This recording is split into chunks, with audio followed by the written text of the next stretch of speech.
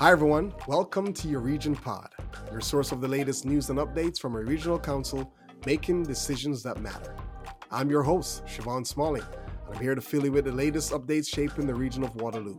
Once again, every other week, it'll be myself with the council updates and Sam, along with Sherry, filling you with the highlights of the regional services.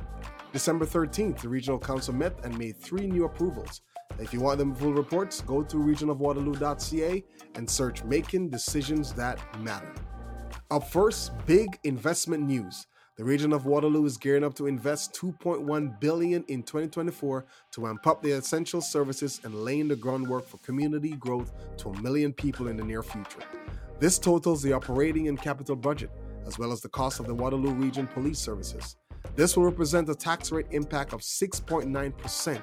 And this amounts to an extra $165 a year for the average property, or just $13.76 a month. If you're curious to know more, dive into the region's budget book for the details on the key investments that's shaping the next chapter. Visit regionofwaterloo.ca and search 2024 Plan and Budget. Up next, Regional Council has given the green light to the Ainsley Street Grand River Transit Terminal as Stage 2 ION in Cambridge.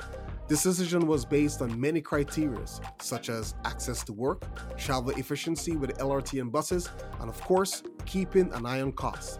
Stage 2 ION isn't just about transit, it's a game changer. It promotes alternative options for cars, community building, and support housing construction in areas where it matters, close to jobs, services, and other amenities.